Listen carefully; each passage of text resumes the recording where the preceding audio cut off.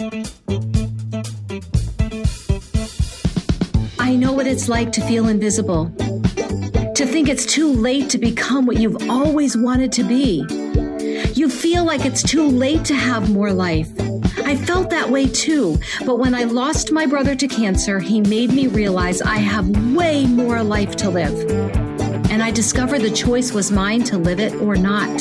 I know you want to become confident and empowered, and you deserve to step into that life you are yearning for. I'm Carrie V, and I get it. There is more greatness to come in your life, and I know you can feel it. I've made a choice to live my big life. Now it is your turn to be empowered and step into the life that has always been yours. It's time for you to step off the sidelines and into your own life, the one you were created to live. It's easier than you think. I believe in you. In fact, I am your biggest fan. So let's get started. The year 2021 is upon us.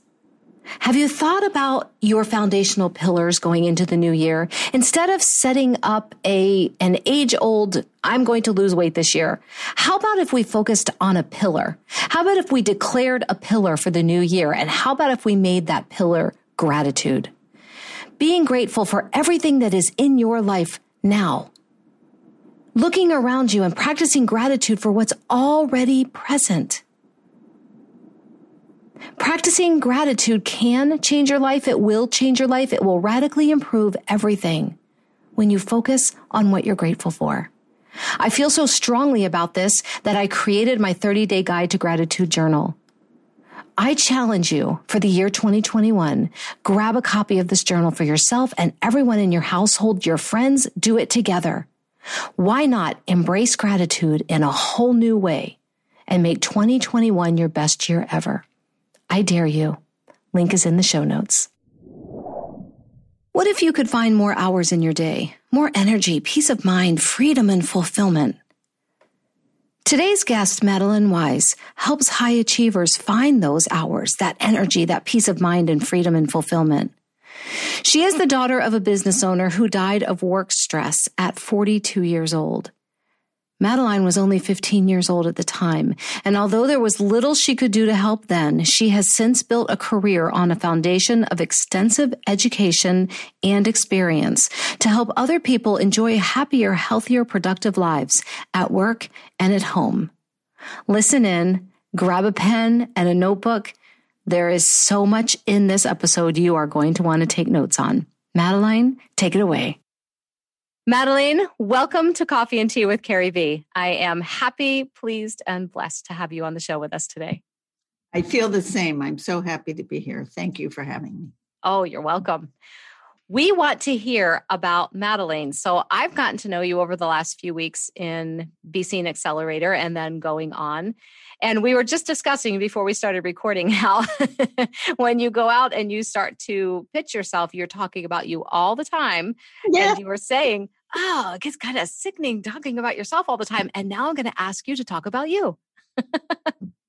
Even more. We want to know who you are. I live to serve. Yes, you do. Which is probably why I said what I said. Like, ick. Yes. Yeah, absolutely. So just to jump right in, I think a lot of people don't know this about me. I study Advaita Vedanta, pre-Hindu tradition. So on top of very classical psychodynamic training and very traditional business education, there is this element of more. What more is there? And I think at the end, when we're talking about our pow shoes, we're back to that. So when I first started studying this, they had us doing service. So there was this gorgeous antique home. And they would have us do these exercises, these philosophy exercises, where what they were teaching and what I really want to share with everybody is this idea that when you focus your attention on the working surface, I swear to God, hope to die, stick a pin in my eye. That is, and they said this, but you don't know this until you do this. That is where the bliss is. The bliss. The bliss. So I learned that through painting woodwork, or they had this huge washer and dryer for the dishes. Yeah.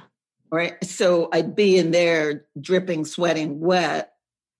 And I learned that through service. Now, maybe it was in my nature to begin with, who knows? But it definitely was magnified through this experience that the giving was such an incredible pleasure. And I also study evolutionary psychology and brain science. Okay, that sounds fascinating. It's all consistent. You will read in there, you will read from the ancient Eastern and Western philosophers and now the modern brain scientists, how gratifying it is to give. In fact, I think Tolstoy said that people, I'm always afraid I'm going to twist this up, and it's really important that I don't. So, okay. People love us not for what we do for them, but for what we let them do for us. And it's almost counterintuitive in a way. But once this becomes a little more top of mind than it can be, people will notice, I think, that it's in their giving that they really come into their full humanity and aliveness. That's powerful. Yeah, I wasn't planning to say any of that. There it is. So, well, that's how this podcast works. We sat down for coffee and you just let it fly. Yeah. But that's written right. So we started because we were saying how icky it was when you're doing lots of podcasts and you're talking about yourself. And now that we have the Zoom thing, so it isn't like you're standing before your audience and looking at your audience, you're looking at yourself. Yes. Over and over again. Over again. But so I do have clients, and I do focus on them all week, and it is my great privilege and pleasure to do that. Yeah. To watch them. I love that. In giving, you enter your full humanity. We were never meant to hold everything in close. We were meant to give it out. So, for example, speaking of clients, so I have a woman who just sold a company for something close to $500,000. And she was talking like quietly about how hard it is to be so happy in the midst of so much suffering, because there's so much suffering now. Yeah. And I recommended a few poems to her. One was Mother Teresa's poem, Do It Anyway. Oh. And the other is Marianne Williamson's poem, Return to Love. Both of those poems make the point. So Marianne Williamson says, when you are afraid to shine, she says, who are you not to? Like, you've been given gifts, and if you don't share them, and Mother Teresa says exactly what this woman is afraid of, that if she shines, that people might have issues. And Mother Teresa, believe it or not, I couldn't believe it the first time I read it. Mother Teresa says, yeah, you're right. They will. Do it anyway. Yes. Keep doing it anyway. And then where we landed at the end of the session, which was just yesterday, which is why it comes to mind, is that if every single one of us, all of us, each of us, brought that kind of glow to the world, Yeah.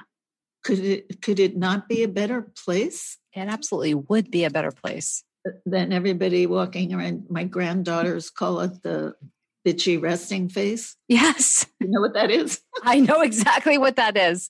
Right. So if everyone flipped that into their more blissful face, yes, wouldn't the world be so much nicer? Yes. We need to coin the Madeleine Blissful face. Yeah. She gave lessons on that. I mean, if you think about it, I remember Mel Robbins once watching it. She said she watched an interview of herself and she was horrified at the resting bitch face she had on. Oh, no kidding. Yeah. And it wasn't that she felt that looking back at the interview, she wasn't feeling that way inside, but that's what was coming out. And she really realized she needed to work on that. And I think it's something we all need to keep in mind. How are people viewing us? Are we approachable? Do we look approachable? Right. Well, actually, I've been looking at you, so I don't know what my face looked like when I was talking about the bitchy Retsy face. I hope it was not the same thing as what happened to Mel Robbins. No. Whom I love, by the way. Me too. I love her 5, 4, 3, 2, 1. Yes. Me too. I use that sometimes too. I use it every morning to get out of bed. Right. Every day. Every day. So I know you don't have resting bitch face. You look beautiful and smiling. Thank you. You're welcome. I'm glad. So tell us how you got into doing what you do, because you are so multifaceted, even more than I realized, in everything that you study and everything that you do. And I love that you are doing this as not someone who is just out of school or someone in their 30s or even 40s. Here you are doing what you do when people are pretty much retiring and not doing anything. Most people. A lot. But here you are. I think retirement is overrated. Yeah. When it's not, creative and inspired from within. That sounds kind of mushy and woo-woo, but it sounds awesome to me. I'll tell you something. When I graduated, I went to undergraduate school later than most. Mm-hmm. Such stories. So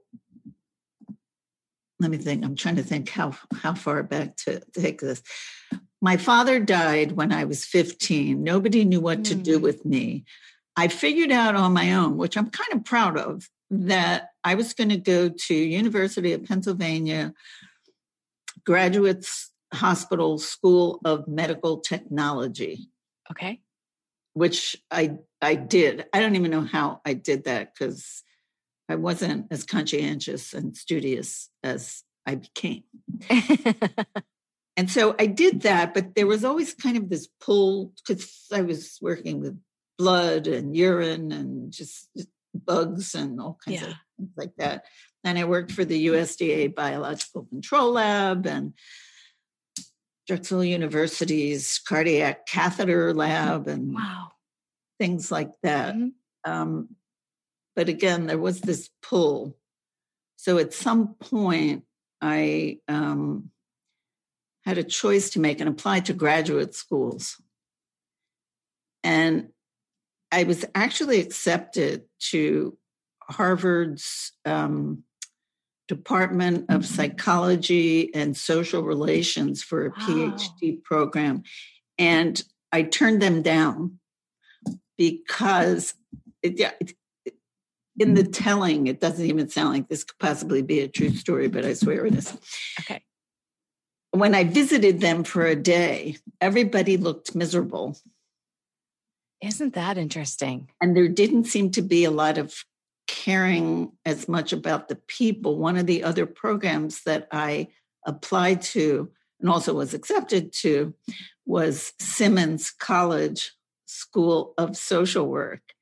And when I walked into that building, before I said yes or no to anyone, it was all abundance and warmth and not bitchy resting faces. Yeah. And so I had I had this little postcard that I had to go yes or no to return to Harvard. Yeah. And I don't have a bad back. I don't suffer like through my body like that. But before I did that, I couldn't get out of bed for a week. I had some kind of back something. But really? Before I could put the postcard into the mailbox. It was the strangest thing. I have not had any back problems since. So, yeah.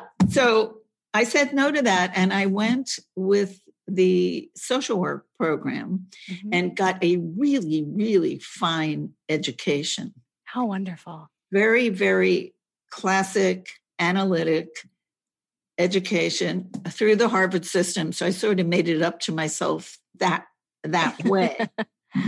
But there was a book that I read. Alan Wheelis was a psychoanalyst, and he wrote in the 70s, he wrote How People Change. And his basic premise, little book, I still have it because I think it changed my life. He said, how people change is they just do. They just do. Yeah. That a lot of the training that I had was insight-oriented psychotherapy, where people would sit there for years and whine about what happened to them. Yeah. And how much it hurt. And they now know, because I follow the brain science, so we now know that you have to be careful with that because there are these neural connections. And every time you go over the trauma, you're strengthening the connections. Yes. So where we used to think that that was the cure is for people to be able to talk about it and talk about it and talk about it till they didn't need to talk about it anymore. Now we know to be careful there.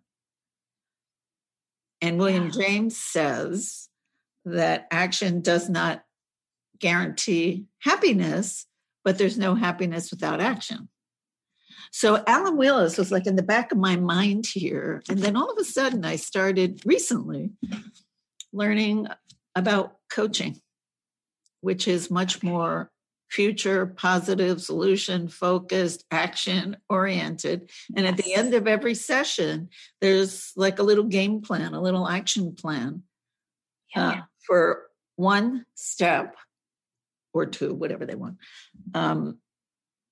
that is not so big that it overwhelms and shuts them down, but big enough to titillate the brain, to entertain the brain, a little novelty, a little something where the brain goes, ooh, something's happening here. And it motivates it to do some more and do some more and do some more.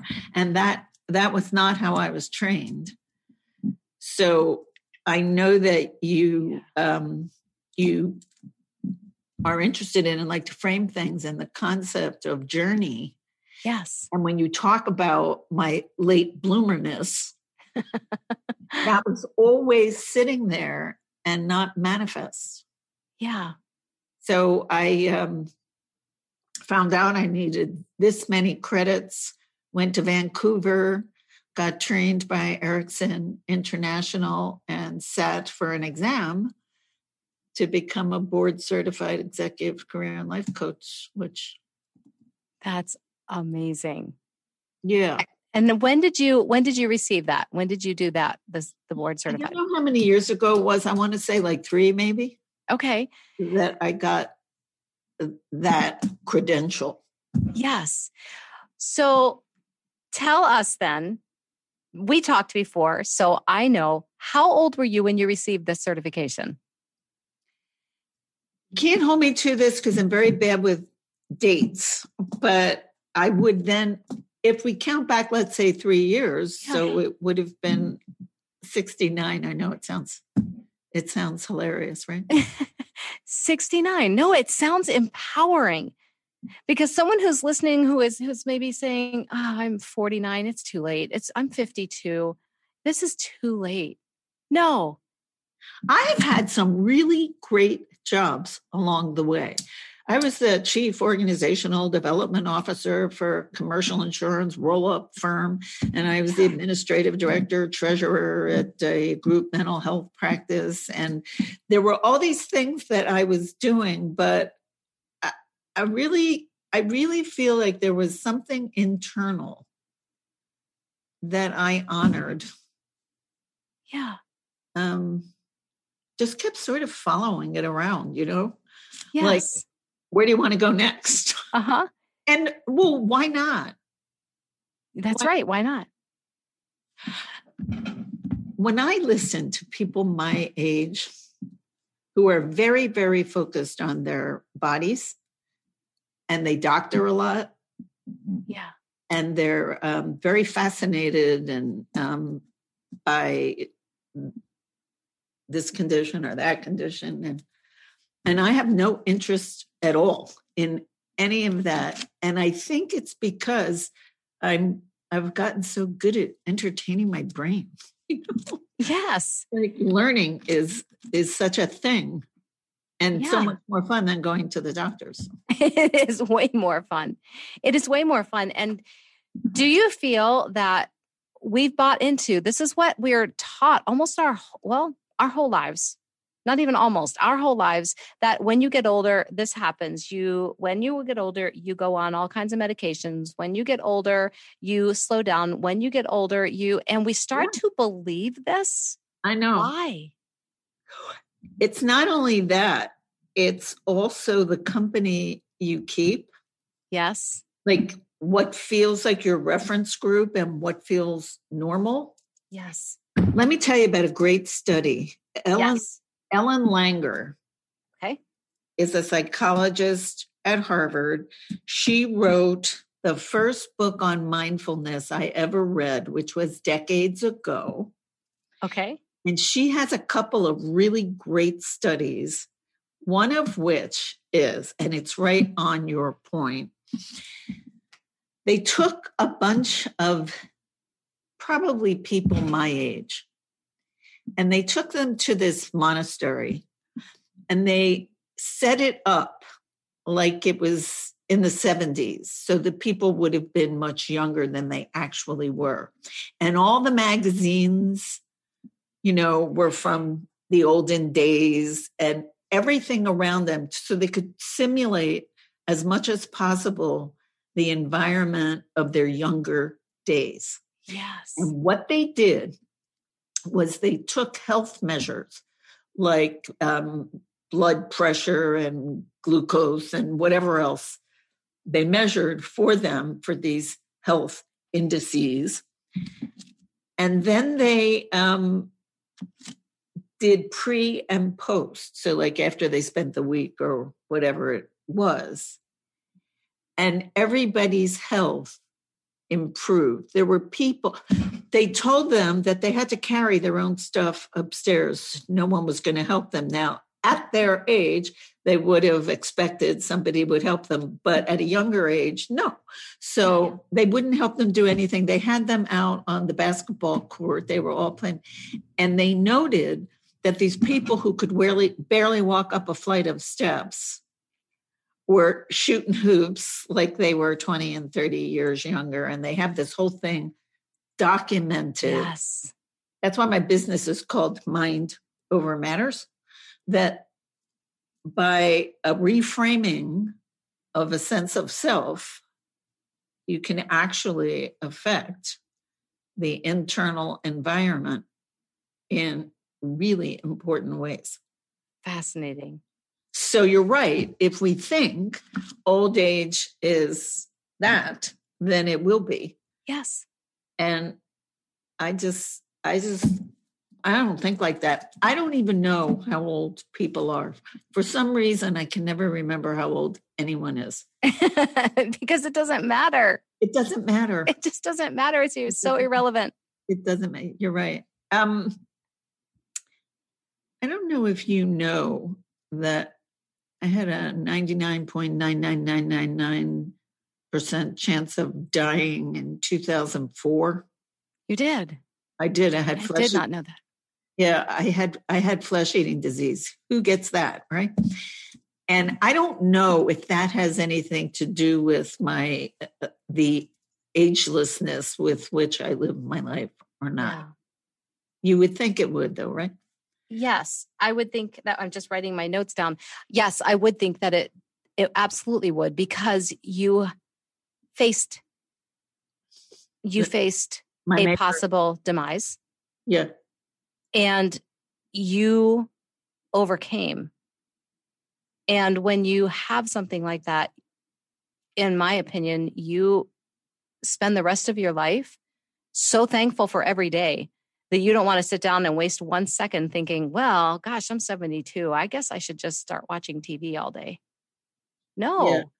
Yeah. No, you cheated death out of getting you. So yeah. And it also kind of leaves you with, or left me with, this sense that of invincibility, which of course is not true, because eventually it's going to get me. But I figure if I did that, if I fought that, like, what can't you fight? And here's what's really important, and I don't want to forget to say this. People used to say to me, it made you so strong. And I would say to that, thank you for your kind words. I really appreciate that, but that's not it.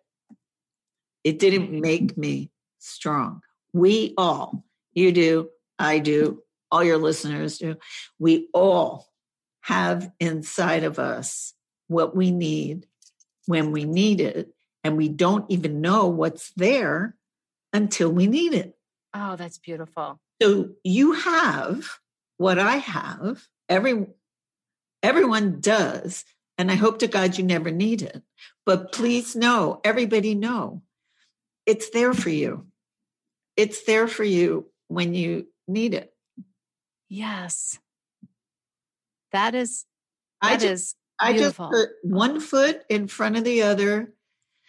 That philosophy I told you about, they teach meet each need that is before you. And that's exactly what I did. Oh, yes. Whatever I had to do, I did. Each need. Actually, I talked to my publisher this morning. Yeah. And he mentioned that about me. He said, you just wanted to know what to do so you can do it. I said, yeah. What happens next? What do I have to do? Just do it. Just do it. Yeah. But so when you went through that experience, then that obviously, I would think, I shouldn't say obviously, but I would assume that that brought a lot of stress. And we were talking earlier this week about the stress of right now. And I know you have been on the media talking about this stress. And so in that stressful time, taking one step, yes, but how did you work through that stress? How do you help people work through the stress now? Because these are crazy, crazy times. Like, we've had 10 years of tragedy, it seems, in 12 months. Yeah. How would you help someone through? Because you've been through an incredibly stressful time. So you are an expert as far as I'm concerned. So, well, people used to say to me, how are you like sitting there like that? I'd be going out of my mind. I remember my brother saying that to me because my surgeon was supposed to take me to the OR and he went home and took a nap instead. And my brother said, how are you not freaking out? Yeah. I don't know. It was just one foot in front of the other, one step at a time. I have a favorite question that I share with my clients in the answer to your question, and it's this. Okay. Is there something to be done here?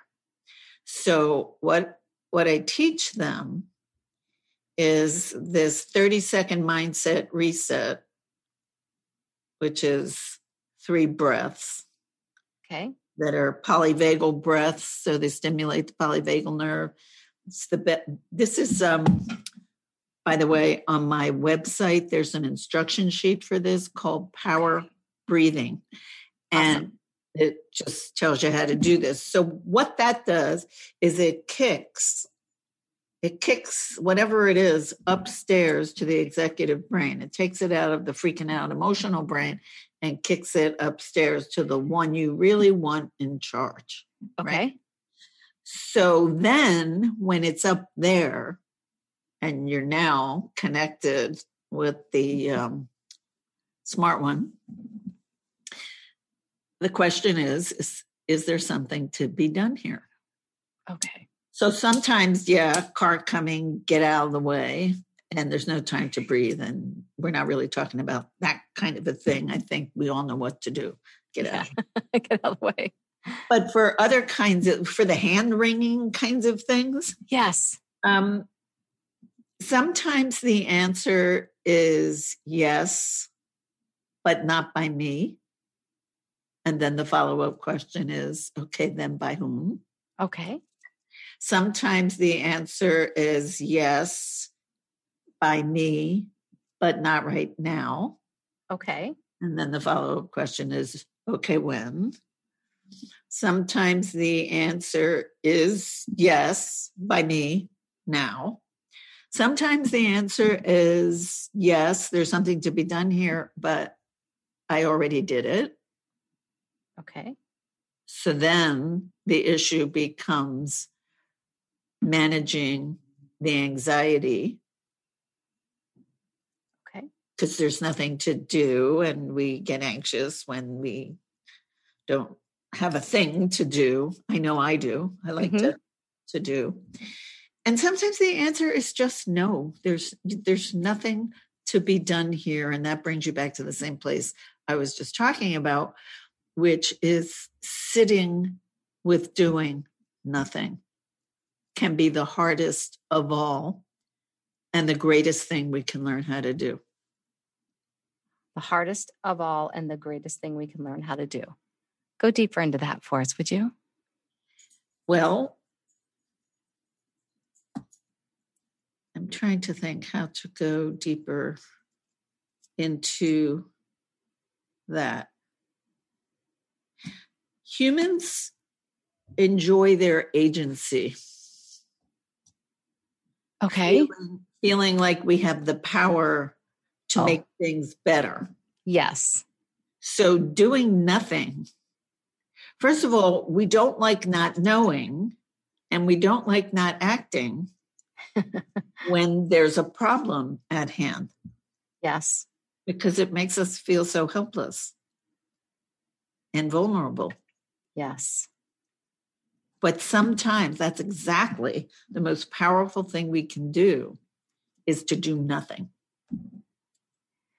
So put that in the context of what we are going through now worldwide with the pandemic and the other stressors that have come in 2020 in this country, in the US, with a wild election year, all of the stress that has come for so many in 2020, all of us with the pandemic. How do we apply this? Because what can we do? About which issue? Yeah, well, let's start with let's do pandemic, because that's everyone. That involves anyone who could possibly be listening. We're all in this pandemic. To mind in listening to you. Yeah. This is probably going to sound out of left field, but it's what came to mind. So I'm going to spit it out. Love conquers all. Yes. So there are times where we're going to disagree with our loved ones about whether they should get together with the people that they're getting together with, whether they should be wearing the mask here as well as there, you know, how many people in a room, who should you have Thanksgiving with, how should you have Thanksgiving? And by the way, it's so exhausting how many decisions we have to make that we never had to make before. But for me, so I have 2 grown children. They're each married. My daughter has 3 grown children. The youngest is graduating high school. Okay. My son has a 4-year-old and he's about 8 months old now. And they all live near me. Okay. And we're all very feisty and we all have opinions. Mm-hmm. But what I'm so proud of my family for is that whether it's said explicitly or not, I can feel that love is held the highest. So when anybody starts going down a road that's going to be hurtful or disruptive, I've seen us get close and then everybody pulls back. And it's almost like there's an internal censor. You know how like for dogs, sometimes they have these invisible fences? Yes. It's like my family has an invisible fence that you don't go beyond there. And I think that's because we're holding love above all else. Yes. So does that address a little bit? Yes, because if you hold that love conquers all, does that not help you deal with the stress of what is going on, whether this pandemic brought you a job loss or not being able to visit family or ruining your vacation plans? Right. Well, so yeah, and that raises all kinds of other issues. So like where does love live? So for me, love lives in the heart. So for me, and I know that not everybody is like this, but for me, love isn't at a particular dining room table. Mm-hmm. Love is in my heart. And so I don't feel that my children and I love each other any less if we're not exactly at the same table. Yes. Together. Yes. Because the love is so certain. And the love only becomes uncertain when we try to see whether it is or not. If we just hold it and protect it, I feel like it's in here, not always, no matter what. So whether there's a pandemic or someone lost their job, and I know these things are terrifically painful, there are ways to construe,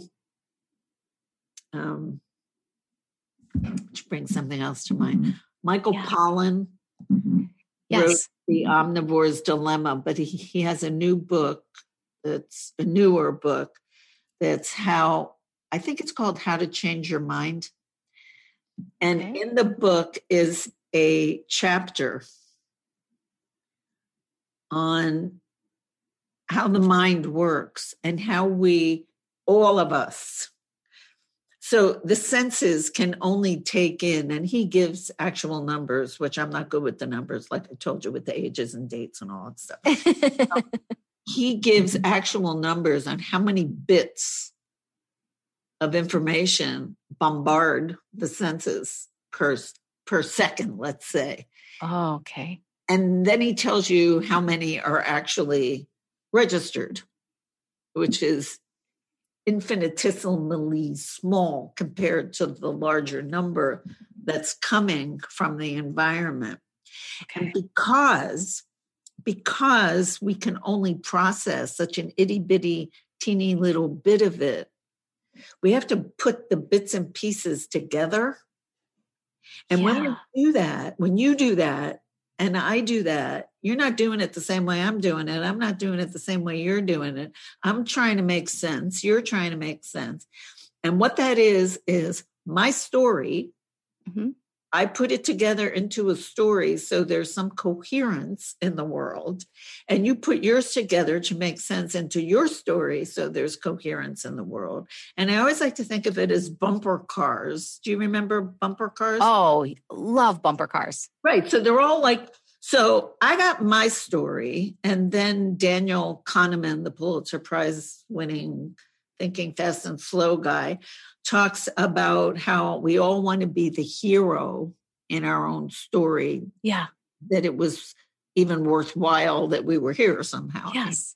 So like, I want to be the hero of my story. You want to be the hero of your story. Then each person is trying to fit everybody else in the world into their story. It's like I'm producing and directing a movie, and I got a part for you in my movie. You got a part for me in yours, but I'm busy with my own movie and you're busy with your own movie. And everybody's just like, the egos are like colliding all over the place. Yes. But the point of that is that since it was a story, and that's all it is, because you're not absorbing 100% of reality.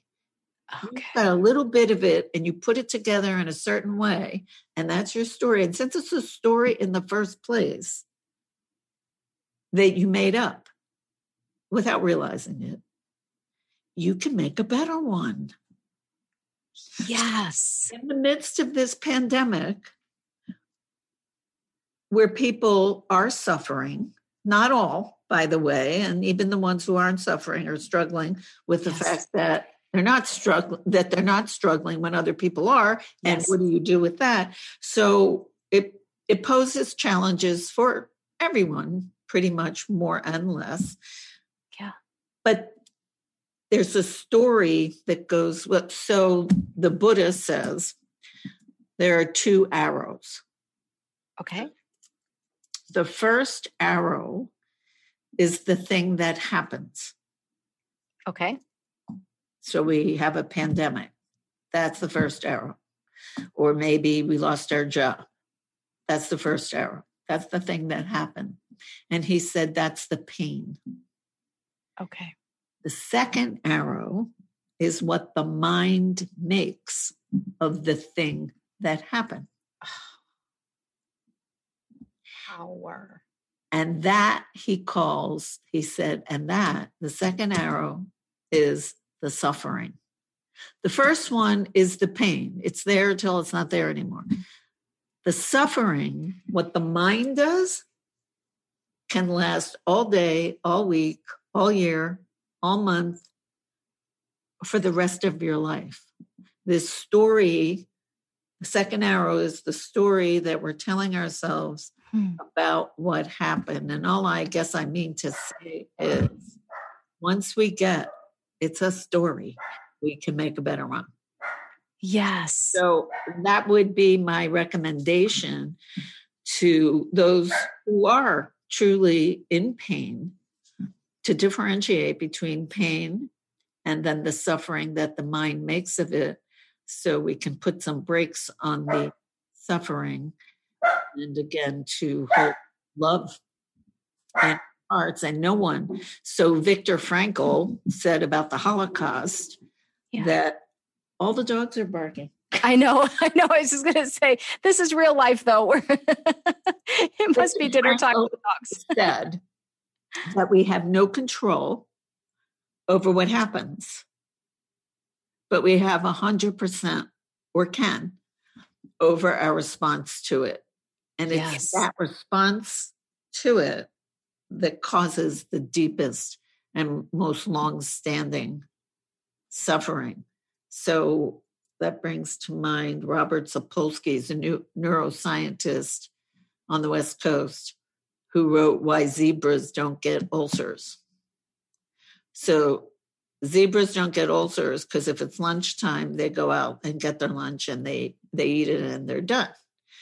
It's lunchtime for us, and we say, yeah, but I'm having a big dinner and I probably shouldn't eat such a big lunch. And besides, I ate too much yesterday and this food isn't the right food anyway, and I should be eating all organic, and that's all that second arrow stuff that produces all this suffering. And he said humans are the only ones who do that, and that's why we get ulcers. That's fascinating. Because the mind. Yeah. It's all about the mind. So I like to think that I teach people how to master that. And you do. Yeah. And you do. And they smile, and it makes me happy. Yes. Oh, I have been taking so many notes, and I will get as many of these of these resources that you talked about in the show notes, because I want everybody to have a way to find them all. I love Viktor Frankl. I could read his book. A lot of those books are quite old. They're they're just classics, right? They're my favorites. I gave away like 12 boxes of books when I moved to DC in 2013. Yeah. And I'm always sort of entertained by the ones that made it from this move to this move to this, like Alan Wheelis's book from the 70s. Yeah. Some of them, they're such gems. Yes. Such pearls of wisdom. Yeah. I'm fascinated by this why zebras don't get ulcers one, because that's so true when you were saying that a zebra just goes and eats lunch. Yeah. Oh my gosh. When was the last time I was just like, I mean, even today, I haven't got a busy afternoon. I could just bring something. Well, maybe I should go eat. Well, I want to leave my mom alone. Well, oh my gosh, just go eat. Exactly. There's all this mentation. Yeah. Which I like to think that it has been having quieted enough of that. I don't really think, I might be deluding myself, I'm not sure. I don't really think I do too much of it. Mm-hmm. And when it quiets, that's when all this self-direction bubbles up. So Emerson, here's another fave, said that it wasn't the wisdom of bards and sages that should guide us, but there's this flash across the mind.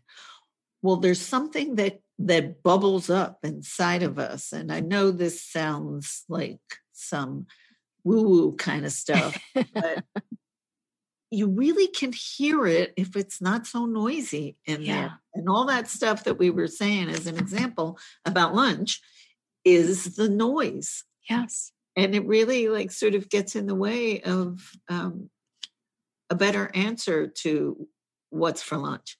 Yes. And it goes back to what you said about that hardest is sitting in that silence and doing nothing. Right. Sitting in that silence. And just let it bubble up. Yeah. So in the book, there are these 5 steps. The premise of my book is a great life depends on a great fit between who we are and the environments in which we work and live.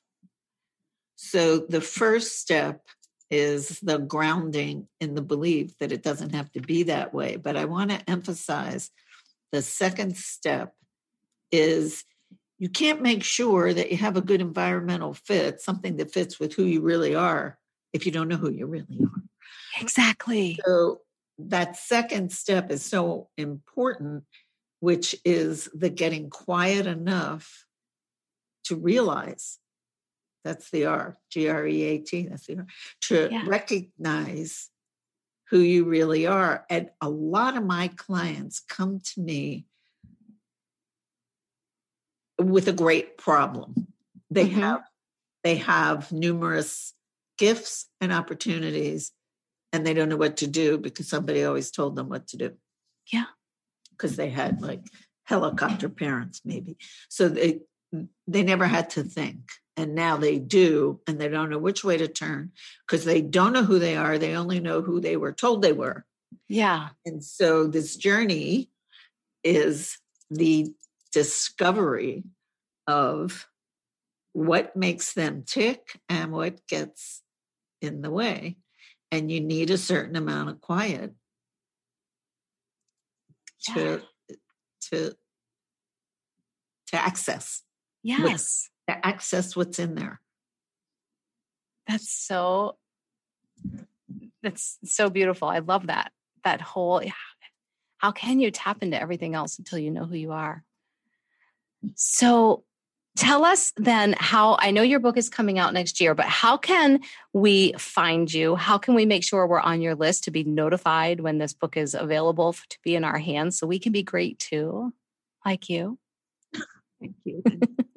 Notice I'm not saying I'm great. Notice that I the book, unless they change the title, and I'll know that in about a month or so, as Getting to Great. So it kind of fits with your journey idea. Yes, yes, yes, yes. It's a process over time, and it's a repeatable process. I think the easiest way is to just go directly to the website. Okay. And is it MadeleineWeiss.com? Yeah. All right. And on there are the links to all the social media, but more importantly, there's a blog on there, but there's also a button that says complimentary exercises. Okay. So if somebody goes to the button and clicks that, they'll go to a box with a pull down, and the pull down has mind management exercises. And I would recommend that. I like that power breathing one because it's only 30 seconds, and I think it's really powerful. Yes. There's a young man, one of these very talented people, who has a very racing mind. And when I did it with him, at the end of it, he just looked at me and he went, wow. It was kind of like I'd given him like a psychedelic drug or something. Wow. Yeah, breathing will do that for you. Yeah. Yeah. So that will put people on the mailing list. Look at the dog. Okay. I know, I love it. On the mailing list, so that when I start making the announcements about, you can awesome. help me pick the cover. Awesome. Yeah. So I will make sure that is in the show notes, because I know people are going to want to get a hold of you and that'd be great. Know all the things. I would love that. Yes. And we come to the question of the podcast. Your version of your Pow Pow shoes. What just makes you feel like the badass you are? So I feel like that has to do with Howard Gardner is the multiple intelligences guy. Yeah. And I was in his classroom and said something, maybe I shouldn't have said or whatever. I was debating the difference between the brain and the mind with him. And I don't think he liked my question. So I went up to apologize afterwards. And he said to me, it's okay. You have epistemic hunger, which is this hunger for knowing and learning. And even though it might be an affliction of sorts, I feel like it has given me such an abundant toolkit on behalf of those I serve. So someone said recently, and I completely agree, that the art and science of, let's say, coaching is to know which tool to pull out when. Yes. So I feel like my special power has to do with, for whatever crazy reason I needed to know as much as I needed to know, I now have this toolkit that is just so full of goodies. Yes. And, people seem to appreciate it, and I love, well, as you know, giving. Oh, yes. That's awesome. Out of my little bag of tricks. So. That's awesome. Yeah. And a journal prompt. We leave each podcast with a journaling prompt for our listeners. All you. Somebody asked that kind of a question a different way. And the question was, if you could start a movement, what would it be? Oh, I love that. And it's the same thing as it's my same answer as the answer to the journal prompt. Yes. That for people to be thinking in terms of what the ancients call good company. And good company is more than it sounds like. Mm-hmm. Good company is the books we read, the food we eat, back to the lunch, the wine we drink, the music that we listen to. Get this part next. It's important. The thoughts in our head. Yes. And then what it sounds like, the people we invite and welcome into our lives. Yes. And the idea is the finest quality of everything that we can find and afford. And it's what you and I were talking with in the green room. What we were talking about, I think, was this, or was that during the podcast, the idea with the bringing your joy to the world. Yes. And in order to do that, so I take very seriously all of that. And the reason, most of all, is that I feel like I'm an instrument for the use of all the people I care about, like my family, my friends, my clients, and that the onus is on me to keep that instrument as polished and fine-tuned as possible.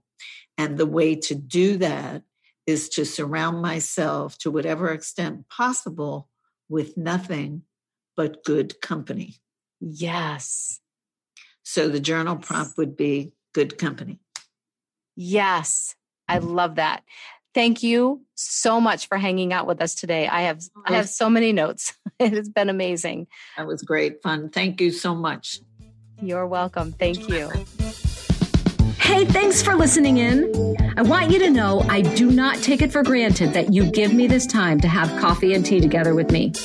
But before you go, it would mean the world to me if you grab a quick coffee or tea refill and pop into the podcast reviews and leave me a review. It's how this podcast grows. It's how it reaches and empowers more women. And it's how I know how to serve you best. I want this podcast to be what you need. Make sure you subscribe so you never miss an episode and share it with your friends. And follow me on Instagram at IamCarrieV. Remember, it is never too late. Peace out, girlfriend. Pow, pow.